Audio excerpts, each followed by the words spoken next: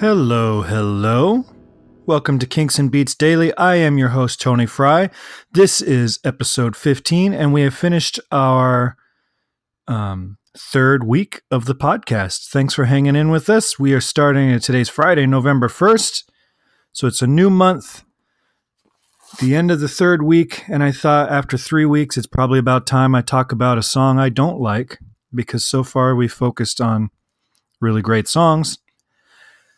And so today we're going to talk about Wild Honey Pie, which was released November 22nd, 1968 as a part of the Beatles' White Album. And we talked about Revolution 9 2 days ago, which came off of the same album. And this might surprise some of you. I'm going to speak higher of Revolution 9 than I will speak of Wild Honey Pie. At 52 seconds long, Wild Honey Pie manages to be the most self-indulgent waste of musical talent on an album that's got 30 songs on it, one of which is a sound montage in Revolution 9, one of which is a lullaby in the style of, Disney's classic cartoons sung by Ringo. One of them's about a box of candy. One of them has a name.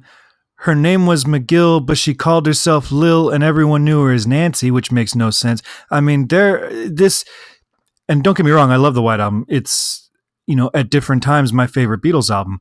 But to say that this song is the most self-indulgent piece of music in their catalog at 52 seconds really tells you something. It is track 5 of side 1. So it's the 5th thing you hear out of the 30 things you're about to hear when you sign on to the White Album. It's in between Obla Di Obla Da, which I have mixed feelings about, and the continuing story of Bungalow Bill, which actually I don't mind that song. I think that's a catchy little tune. And the remaster or the remix from 2018, I think really makes that song listenable. Obla Di, if I was making a single disc White Album, I would still put Obla Di, but I would put the acoustic version that they used on the anthology. But that's neither here nor there. The Wild Honey Pie comes as a palate cleanser between two other lightweight songs on the album. It's Paul McCartney abusing his guitar, pulling the strings like crazy, putting a ton of vibrato on it to give it a weird twangy sound, doing some affected vocal nonsense that he harmonizes on top of each other. It's just dumb. The lyrics consist of the title of the track repeated over and over. I don't know. Maybe, on Let It Be, we've got those two jam songs, Dig It and Maggie May. Maggie May being a drinking pub song that they all knew, and Dig It being just a jam session during the sessions. Now, the Dig It song on Let It Be is kind of dumb, but that jam session went on for minutes. Like 6, 7, 8 minutes, I believe. And they condensed it into a short fade in, short fade out. You're in and out in no time at all.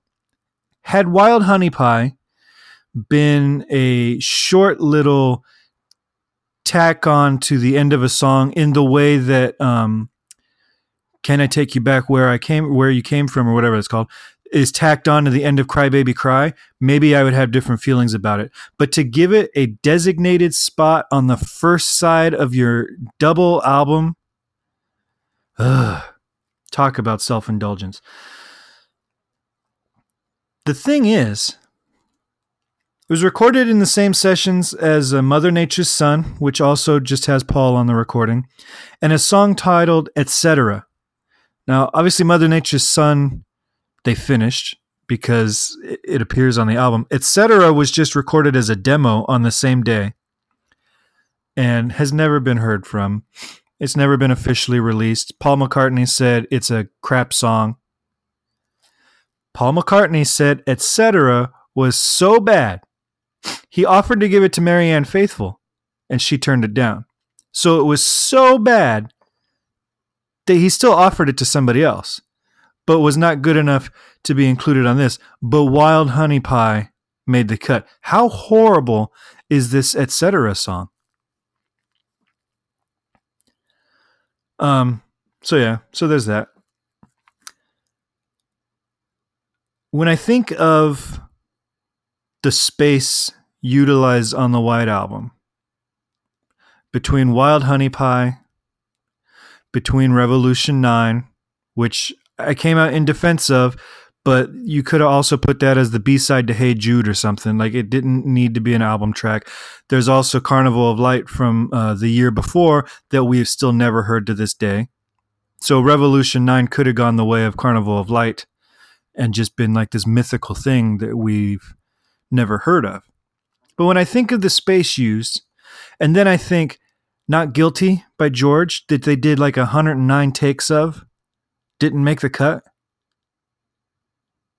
I mean, the White Album could have had the Electric Revolution, Hey Jude, Not Guilty. I mean, I know they didn't put singles on the albums, but I'm just saying this is all of that era, right?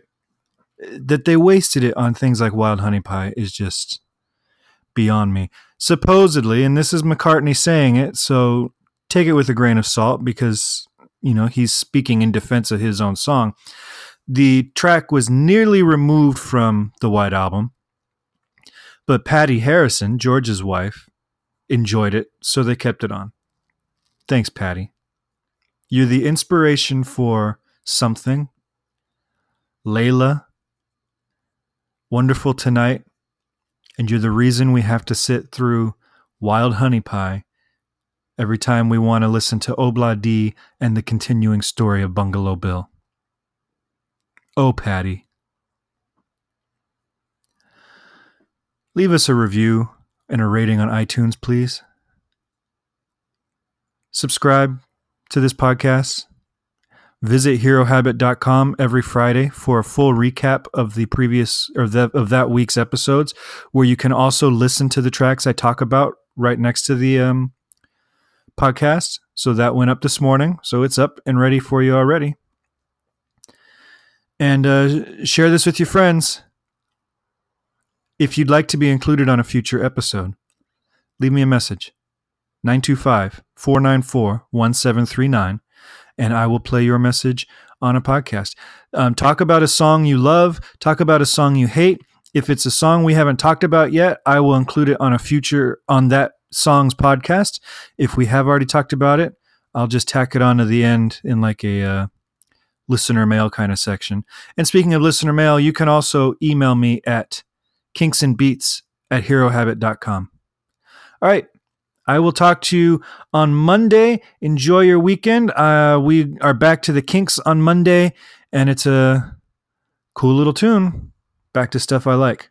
All right. Have a great weekend, guys.